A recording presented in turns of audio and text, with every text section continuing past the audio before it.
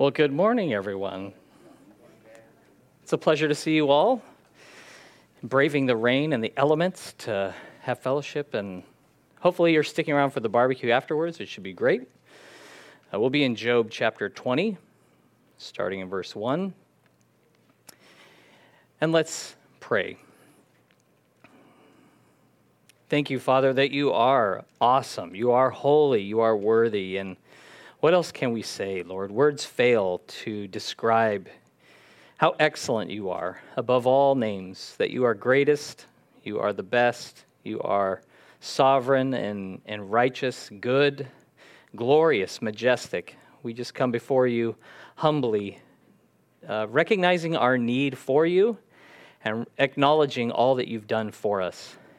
We only know a fraction of what you've done, Lord, but what we've seen, what we've tasted, you are good. You are excellent. And so thank you so much for your word. Thank you for my brothers and sisters and this opportunity to read and to consider the things you're saying to us. I pray you would strengthen us to walk in your ways and have eyes that look towards you, and give us faith to receive your truth. Fill us with your Spirit. Make us your obedient servants in whom you are well pleased. In Jesus' name, amen. It's quite an industry to look and to feel good. Think about all the time that is spent in toward those ends, trying to look your best. And there's nothing wrong, of course, with looking your best. But I was thinking about a term that we can use with clothing, where they say that's unflattering. And the implication is that you can wear clothes to be flattered. You want to be praised. That we want to be pleased with applause. And we ought to make as much effort to be purified on the inside as we are to sanitize and wash our hands on the outside. Right? The heart is the thing that God is looking at. He sees it. And think about when our family had pictures taken.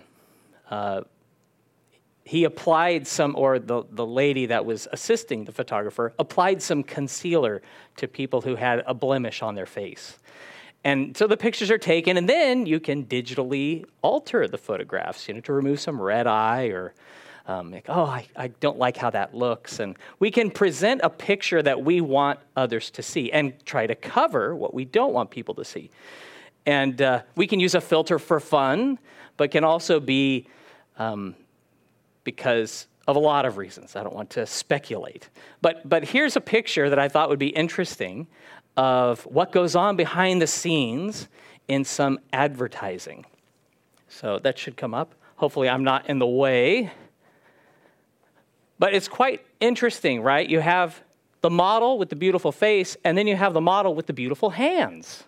And they put them together, and what's presented to you is a picture of perfection that's been airbrushed and dolled up to look a certain way, when the photographer and the models know what's going on. You don't know about that, but they know. And when I see that picture, I think about how we can present an image before people or before God, the parts that we want him to see, the way we want to be shown, the light shining on us. But when the reality is, he looks on the heart. He knows our motives and thoughts. And we have a serious problem with sin. We have pride, deceit, and lies in the hearts of every person. And God reveals that because he knows what's right and wrong. He is righteous.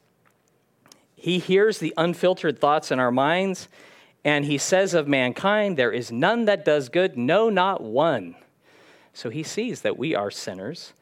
And it's out of love that God reveals this very uncomfortable reality about us, because he wants to save us. He wants to deliver us from the power of sin in our lives that we haven't realized was there. That's pushing us toward our doom. We're just following after it. There's that reality that without mercy, the soul that sins will surely die. And even if we claim to be innocent, if we find faults with others, Romans 2, it says that the reason why we find fault with them is because we practice the same thing. It's like we're switched on to it. So that even exposes our hypocrisy. Job was a righteous man. He was judged and condemned as wicked by friends who were guilty of the very things they accused Job of being guilty of. And that term, it takes one to know one, it rings true in this case with Job's friends. They're accusing him of great sin, but it takes one to know one. They were sinners too. And it's only by the grace of God that we can be forgiven, made whole. And so in response to Job's plea for pity, Zophar now sounds off for the second time in Job 20, verse 1. Then Zophar the Naamathite answered and said, "Therefore my anxious thoughts make me answer, because of the turmoil within me. I have heard the rebuke that reproaches me, and the spirit of my understanding causes me to answer." This is the second and last time that Zophar will speak. All of Job's friends have spoken in turn, and then Job rebuts them. In Job 11, that's the last time Zophar spoke, he accused Job of lying, and he said, "What you're suffering is less than what your sin deserves." He was pretty harsh with him. And his analysis, he seems very analytical, but it was based on a faulty premise, that sinners suffer as a result of judgment for sin. Job is suffering, therefore Job has sinned. And that's just an absolute concrete way of condemning Job. And he said, your only hope is to confess your sin before God, and then you can forget that it ever happened. Like, everything will be great after that. Now we see that Zophar is going from analytical to being a bit emotional. He says, I'm anxious, I'm troubled. Like, who are you, Job, to say these things to us? How dare you? And he does not hold back at all. He's annoyed. He's disturbed by Job that he's begging for mercy and pity rather than confessing his guilt. And Matthew Henry writes of this. I thought this was great. "Never was any doctrine better explained or worse applied than this by Zophar, who intended by all this to prove Job a hypocrite." So what was the teaching? What was the doctrine that Zophar was giving? Well, he's going to talk about how the wicked will perish, how attempt to hide sin, those are futile, and that God will certainly destroy the wicked. These are the three things that he brings out during this discourse. Now, we don't often use the word wicked very often, do we? Unless we're talking about the musical or something that's really awesome, something that's really great. But the Bible uses that word very loosely and broadly. If we use that word, it's like for the worst of the worst. If you say, well, he is wicked, or she is wicked, or that was a wicked thing to do, as like trying to illustrate how awfully bad it was. But the Bible uses it very broadly because one sin is wickedness, and all have sinned. Webster explains wicked as the sense to wind and turn, or to depart, to fall away, evil in principle or practice, deviating from the divine law, addicted to vice, sinful, immoral. So it's a turning from God. It's a turning to sin. That is a definition of wickedness. And God has the right, being righteous, to define what that is.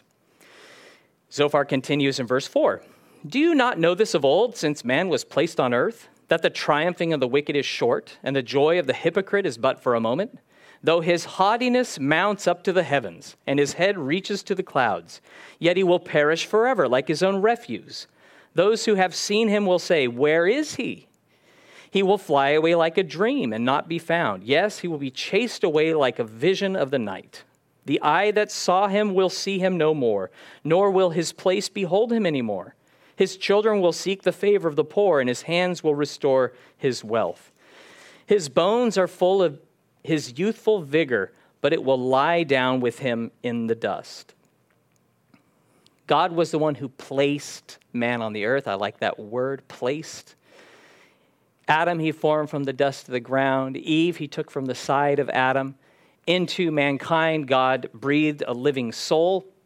There's many people who have come and gone since the beginning, and Zophar asked, "Job, are you ignorant of how short man's time on earth is?" Job was not ignorant of this, but in comparison to God and to eternity, man's life is a breath. It's a vapor. It's a moment in time. And he says, our joys and triumphs in life are brief. Our perishing, though, is permanent. And it made me think of my granddad when you think of survival stories or battles winning. And he served in the U.S. Navy during World War II and was a Pearl Harbor survivor. He survived a stroke. He defeated cancer, like he won that battle. But eventually, in 2003, this strong man grew ill, weak, and he passed.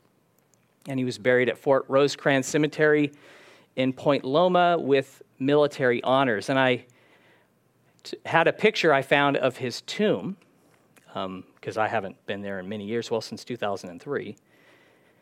And I noticed that in a matter of a few years, see how the words have begun to fade.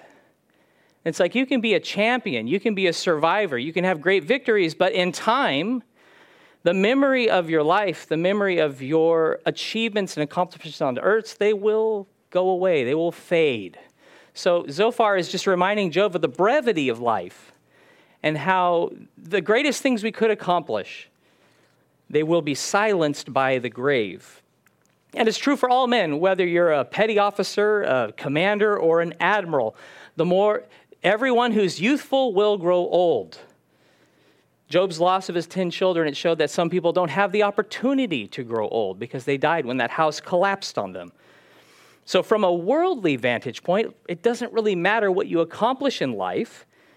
Zophar points out that all perish like their own waste. Like he is just laying it out there for Job.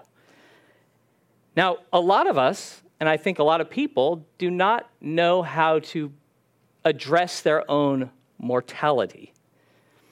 Recent stats that I saw, it indicates about half of Australians have a will. It's kind of like at times we will put off that inevitability. We won't speak about our demise. It's like a subject to be avoided. It's to be swept under the rug, or you fear that day, or you act as if it's never going to come, and you live your life as you desire. And we want to put off the thought of dying until death comes for us unexpectedly. But God, in his mercy and his love, he doesn't hide these uncomfortable realities from us, even as a good doctor or surgeon does not hide that diagnosis from the patient they want to see made well. They want to see them healed and cured and go on to live a fruitful and productive life.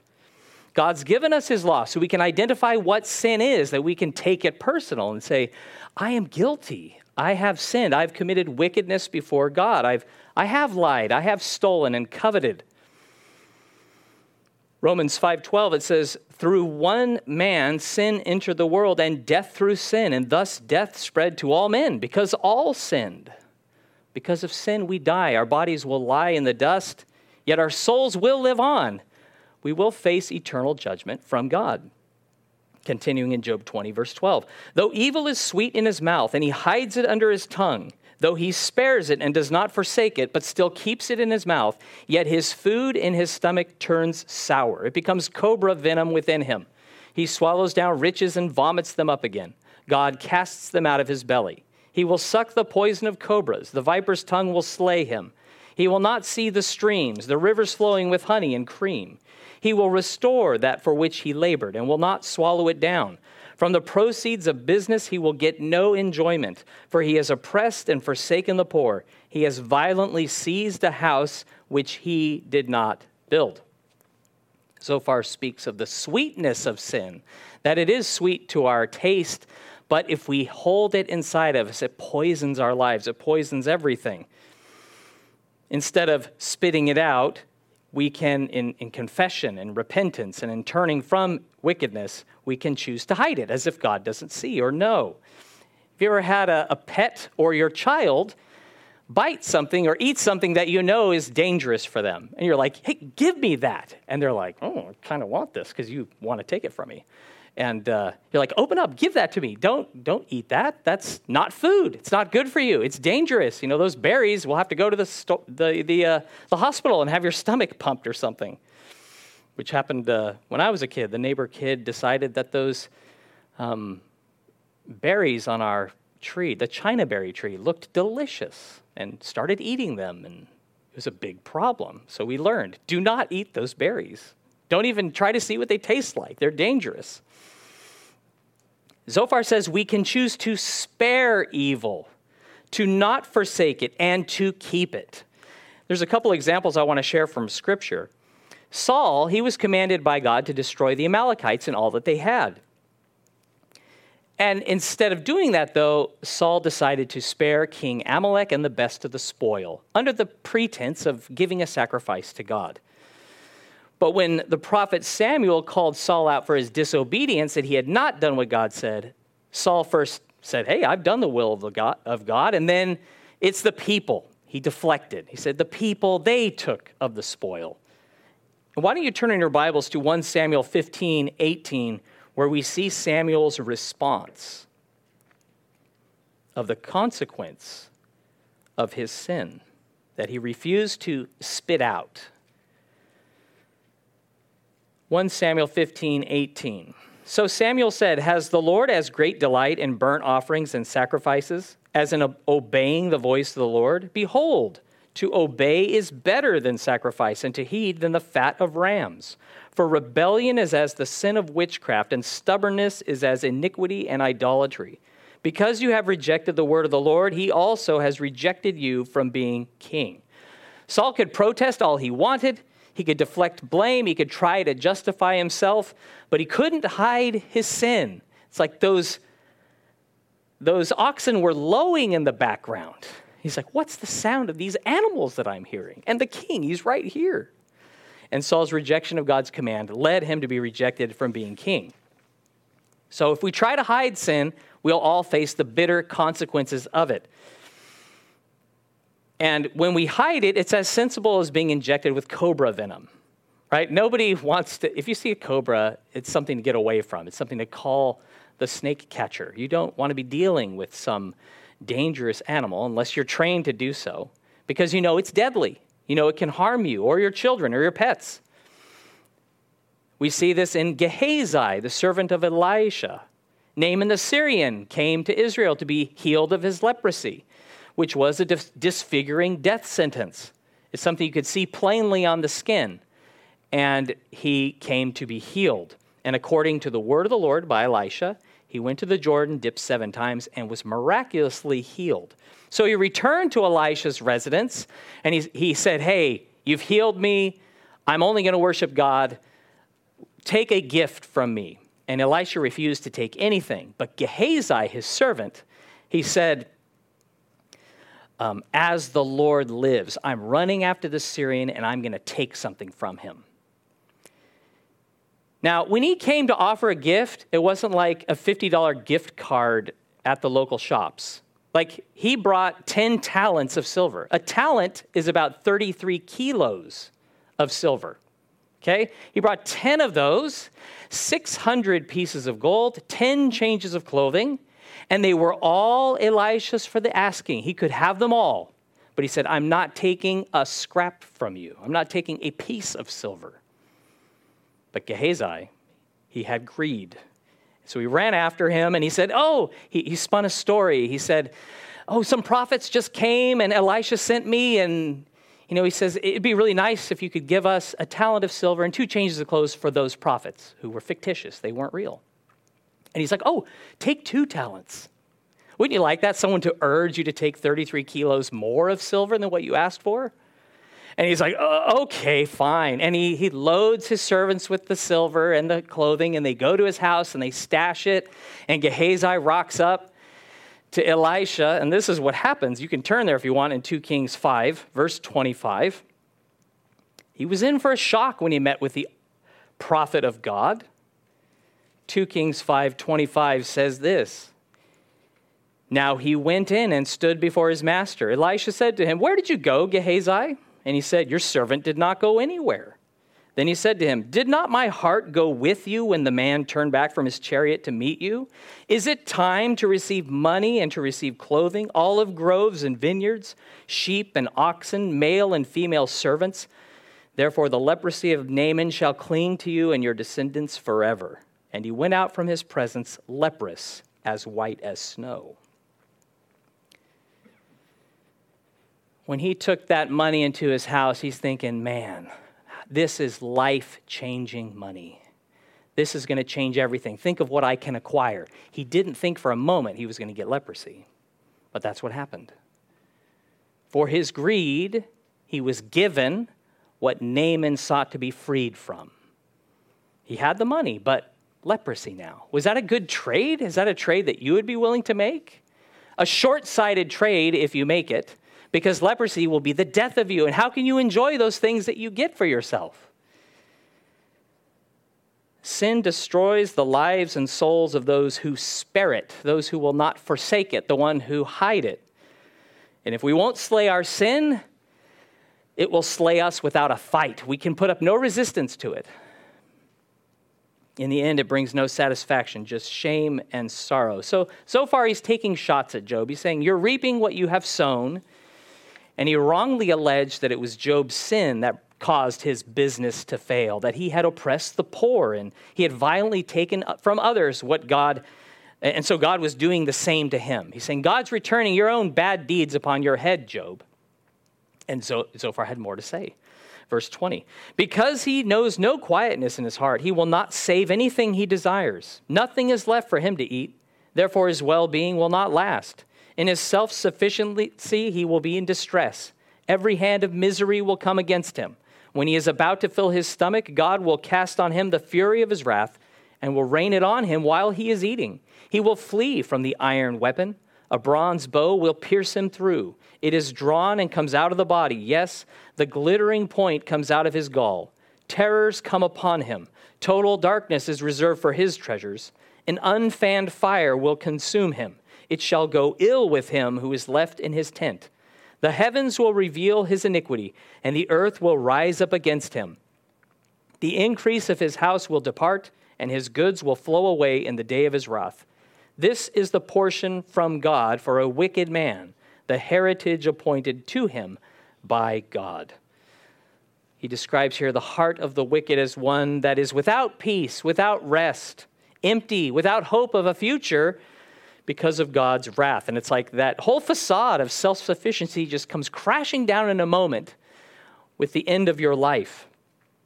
I'm reminded of Noah in Genesis 7, how he obeyed the word of the Lord. He built this ark. He went into the ark, and it says God shut him in. And in shutting him in and preserving and protecting him, he shut out, effectively, anyone that would have wanted to try to clamber into that ark when the rain began to fall. There was no hope for those people at that stage. There was a window of opportunity that closed suddenly, and God's judgment was poured out. Think of Genesis 19, where Lot warned his sons-in-law that there was judgment coming against the city. And it says he seemed to his sons to be one who was joking with them. They didn't believe. And so they remained there when the fire fell and consumed those who stayed. So there's people going about their lives. They're sitting down to eat, and suddenly the wrath of God falls upon them, and there was no escape. And many of us have never really looked death in the face because we never thought he was coming for us. But like that fiery preacher in Pollyanna in that Disney movie says, death comes unexpectedly. You do not know how much time you have left on earth. There's been people who have escaped a siege. Those who were threatened with a knife, they managed to survive. But no one can escape the wrath of God. So Zophar has this right, that there's no escape from him, from the one who judges and knows all things. He will bring terror upon the wicked, though they try to justify themselves. And it says that heaven and earth will be witnesses against us. It's kind of like sometimes there's a court case, and the witnesses in the case, they were incapacitated or unable to testify for some reason. But none of us are going to outlive the heavens and the earth. They will be there to testify against us of the things we have said and done. What we've kept secret will all be exposed in due time, and the wicked will be consumed. So Zophar is just hammering home these points with Job, but he misses the mark.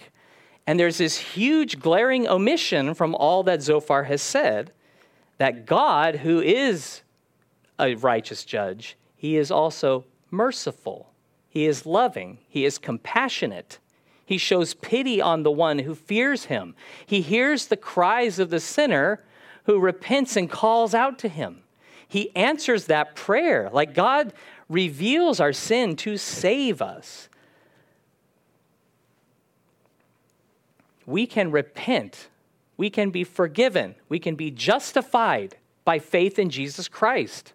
The Bible is heavy with warnings concerning God's judgment of the wicked, but it also overflows with that sure hope of forgiveness, salvation, eternal life, protection, and fellowship with God in his glorious presence forever. Amen. It's so good that we have those promises. Job 21, verse 1. Then Job answered and said, listen carefully to my speech, and let this be your consolation. Bear with me that I may speak, and after I have spoken, keep mocking. So Job and his friends, they're definitely going back and forth. There's no love lost between them at this stage. Job feels like they haven't been listening to him at all. They've only been condemning him when he needed their compassion. They had not been listening to him, but he had been observing what they had said, and he would rebut in the next chapter the things that he had heard time after time. And he asked for them to be as courteous to them as he was, to let them finish speaking, and then he would respond. And he says, when I'm done speaking, feel free to keep on mocking. There's a bit of sarcasm there.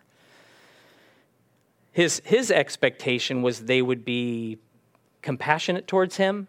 And how do we feel when our expectations are dashed? Especially when someone close to us, we expected them to have our back, to say, I'm so sorry that you're hurting. And then they're condemning you. Well, that stirs us up a bit. And that's where Job was at. Job 20, verse 4. As for me, is my complaint against man? And if it were, why should I not be impatient? Look at me and be astonished. Put your hand over your mouth. Even when I remember, I am terrified, and trembling takes hold of my flesh. Why do the wicked live and become old? Yes, become mighty in power. Their descendants are established with them in their sight, and their offspring before their eyes. Their houses are safe from fear. Neither is the rod of God upon them. He reminds them, my complaint isn't against you. It's not against man. I'm not angry at the Sabaeans or the Chaldeans for stealing stuff and killing my servants. My complaint is against God. He's the one. It's a spiritual issue. It's me sorting things out with him. I'm not attacking you. My complaint is against the Lord because he is the one who has done this. While they were saying, Job, you've done this to yourself. You're responsible for this. Did not his situation call for urgency? He's like, guys, look at me. Look at what's happened. Look at the boils. I'm sitting, the greatest man in the East, in dust and ashes and scraping myself with a potsherd. Shouldn't something be done about this? Any sensible person would have been shocked to see his condition. Likely, if they had not known Job at all, they would have shown more compassion to him than because they were familiar with him, because they felt free to express what they really thought. So they were not showing the same compassion or giving him the benefit of the doubt, or I like to say the benefit of the faith to somebody. They attacked him. They accused him. And I've noticed too, and it's a good thing for us to think about, that familiarity at times can breed contempt when we are close to someone, with a spouse, with a child, with a friend. We can be very unguarded with the things we say that can be hurtful because we're familiar with them. We feel like we have the right to say something. We have the freedom to say what we really think when we ought to show pity when they're in pain. Have some compassion. And we love, our love, it can be assumed rather than demonstrated. It's kind of like, well, of course I love her. I married her, right? Okay, that's great. But just because you are wearing wedding rings and share the same bed, it doesn't mean you're walking in love towards each other right now. That you're saying things to edify and to encourage, or are you saying things to tear down and undermine, and you're bringing up past wrongs that you say you've forgiven, but you haven't. We ought to be walking in love towards one another, bearing one another's burdens, extending grace and mercy. Consider this description of love in 1 Corinthians 13, 4 and 5. Love suffers long and is kind. Love does not envy. Love does not parade itself, is not puffed up, does not behave rudely, does not seek its own, is not provoked, thinks no evil. I like the NIV rendering of thinks no evil. It keeps no record of wrongs. That's what love is. it suffers long. Doesn't bring up the past issues. It's not keeping track of how many times something has happened. Have you been guilty of this? You keep a list of offenses, maybe on a piece of paper or in your own mind. That's not walking in love, and that's a sin. That is wickedness, to not walk in love. When Job considered all that God allowed to befall him, he was terrified. He trembled. He's like, I followed God with all my might. I've trusted him completely, and look at what's happened to me. He really didn't know what to do at this stage, and his voice is quivering with emotion as he points out this fatal flaw in Zophar's reasoning. He's saying, why is it then that the wicked who sin and glory in their sin, who don't fear God or serve him, they seem to prosper. They live long lives. They seem to enjoy the fruit of wickedness. They live out their days. They have houses full of kids, and they don't seem to be bothered with the care in the world. If God causes men to immediately reap what they sow, how did murderous warlords enjoy such a flourishing trade? How is it that the slave traders or the drug dealers or the thieves seem to profit? They have power and money and they live in luxury. How is this the case if what you're saying is true, Zophar? How is it that these people who do not fear God, who oppress the poor, they see their great-great-grandchildren when the righteous die in their youth? And Solomon made a similar observation in Ecclesiastes 7:15. He writes, I have seen everything in my days of vanity. There is a just man who perishes in his righteousness, and there is a wicked man who prolongs life in his wickedness. So he's weighing the claims of Zophar, and he's saying, according to my observation, according to my experience, your words are contradicting that. Suffering on earth is not always a direct result as a punishment of sin or a judgment, even as financial prosperity is not proof of righteousness or God's favor. If you receive one of those, you must accept the other. So Job pushes back against this thinking that was even in the disciples of Jesus. When they saw that man blind from birth, remember what they said? They said, who sinned, this man or his parents, that he was born blind? They assumed that this man's blindness was as a result of sin. But Jesus said in John 9:3, Jesus answered, neither this man nor his parents sinned, but that the works of God should be revealed in him. Now, he's not suggesting that they were sinless, that they had never sinned in their lives, but that sin was not the root cause of the blindness. God had a whole other plan for allowing this blindness, which was true in Job's case, to reveal God's works in him, so that the eyes of the people would be open to see Jesus as the Savior. That was the purpose behind it. And I guess if you're that blind one who's saying, well, I've been blind my whole life just for this one sign. Well, do you realize how great Jesus is and how he's worthy to be glorified? How that God would choose you to have his works shown in your life? You are privileged when the world looks upon you as if you're cursed, because God is worthy. He is good. Jesus would do the impossible. He would cause that man born blind to miraculously see, and he would also restore Job. Job continues in verse 10. Their bull breeds without failure, their cow calves without miscarriage. They send forth their little ones like a flock, and their children dance. They sing to the tambourine and harp, and rejoice to the sound of the flute.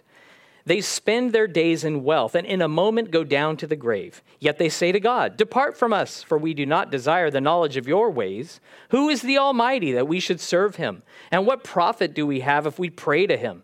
Indeed, their prosperity is not in their hand. The counsel of the wicked is far from me. Job continues to trot out the injustice that he's seeing, where it's according to their words, like, well, if God only punishes the wicked, why is it that they seem so prosperous? You know, their flocks are growing, their herds are multiplying, and their kids are running around, and they're enjoying music and parties and dances, and they don't desire to know God. They say, what does even profit to pray? Like they're saying blasphemy against him. And they live lives to the full, right to the moment of their deaths in old age. And they act like they're God themselves, that they're better than the Almighty. So how could Zophar be correct when there were such obvious exceptions to these absolute claims he was making? In verse 16, Job says their prosperity was not in their hand. It wasn't their doing. It was God who gives and takes away. And it didn't mean that Job was going to walk in their ways. Like, I'm going to forsake God as if I would profit by doing that. He says, I'm not going to do that. I'm going to maintain my integrity. I'm going to keep trusting in God. Though he slay me, yet I will trust him. The end does not justify the means. Job realized all in the end will be judged by God. And so he humbled himself before him. Now, it is true that God will judge the wicked. They will not escape his wrath. It may not be experienced on this earth. I think it's Karl Marx who's credited with writing that religion was the opiate of the masses.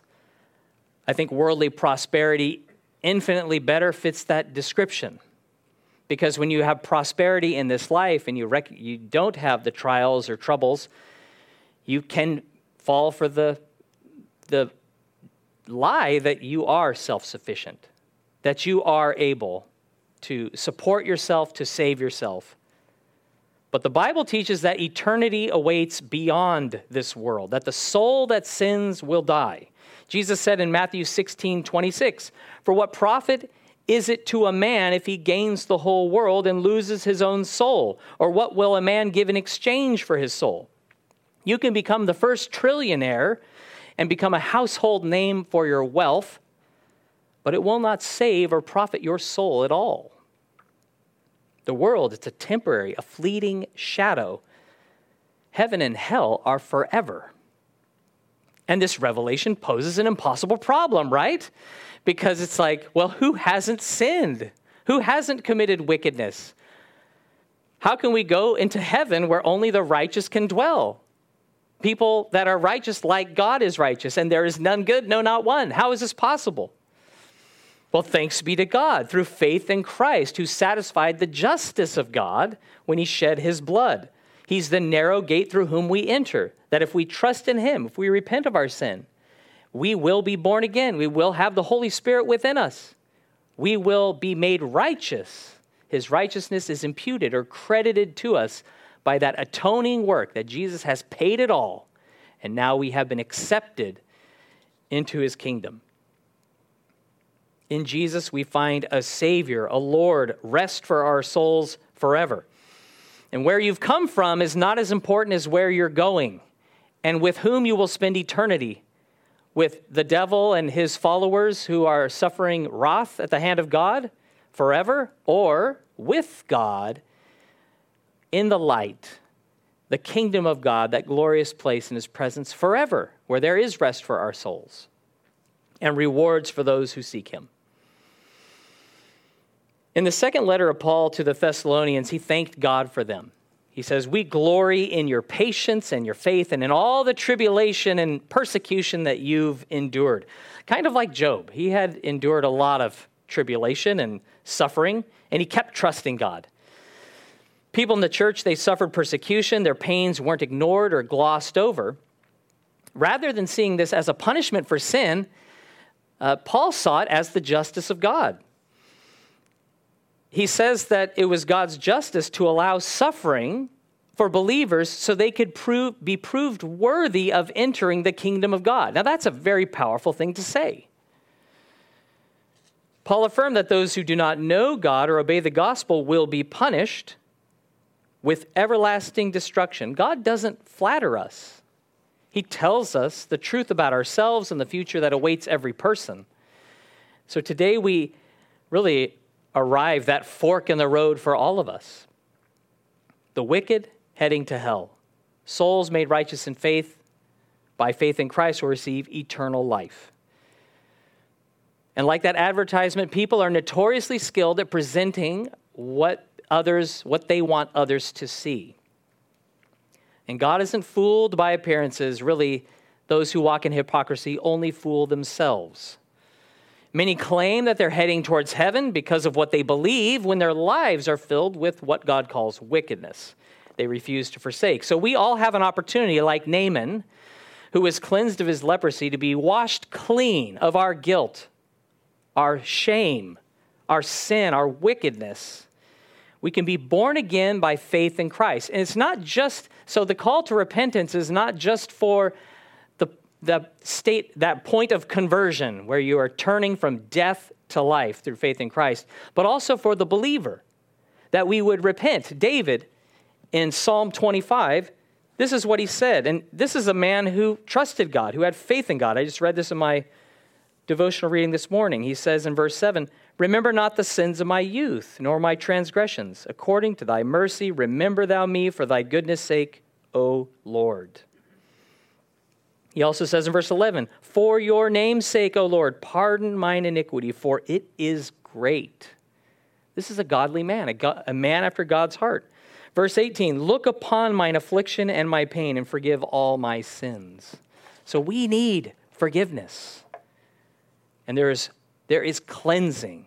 There is salvation.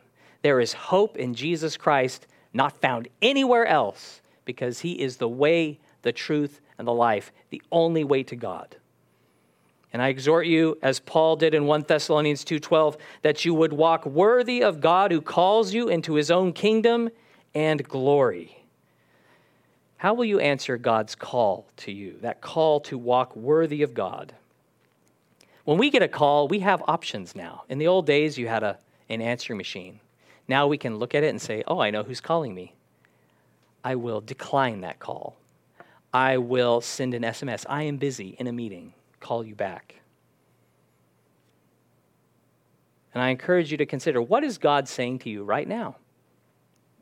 Now is the time to respond. Today is the day of salvation. Now is the time to humble yourself before him, who is just, gracious, merciful, who is compassionate, who came to save sinners and to wash them clean, to reconcile them and redeem them unto himself. If there's a conviction of sin, forsake it, confess it. If you're afraid to die, right now you can be born again through faith in Jesus Christ, who died to redeem lost sinners. And according to his promise, we know he will give us the Holy Spirit. We don't have to beg and plead with him hopelessly, because he has promised he will perform it. He will forgive. He will save. Thank God he loves us, or we're lost forever. Thank God he forgives us, or we are all unclean and hopeless. Praise him, glorify and exalt him, because he is good and gracious, a Savior, our Lord and King. Let's pray. Thank you, Father, that you are awesome in your ways, that your wrath is terrible. It is frightening, your great power, and at the same time, your salvation is glorious and good and extended to all. We were all headed for destruction, and you've made a way for all of us to be born again and to be made new, to be forgiven and have a life with you, to have fellowship with you day by day, and to have eternity in your presence begin. And we thank you, Lord, for your word and these reminders and these uncomfortable truths that you are willing to present out of love for us, that we would not be lost. We would not be hypocrites. We would not forget that you see all things. Lord, help us to be those who walk worthy of God, to walk worthy of your kingdom and glory. And thank you for sending Jesus to be our Savior. Thank you for giving us life when we were headed to destruction. And thank you for the hope that you've given us in heaven that does not fade away, reserved for us.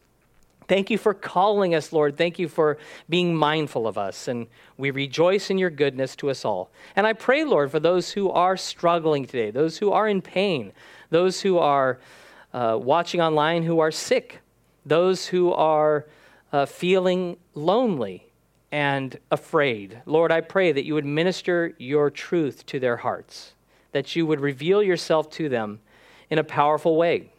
And for us, Lord, I pray that all of us would draw near to you with hearts of humility, filled with repentance, desiring your will be done in and through our lives. And we praise you, Lord. We thank you for all you've done, for all that you've promised, and for all you will do. In Jesus' name, amen.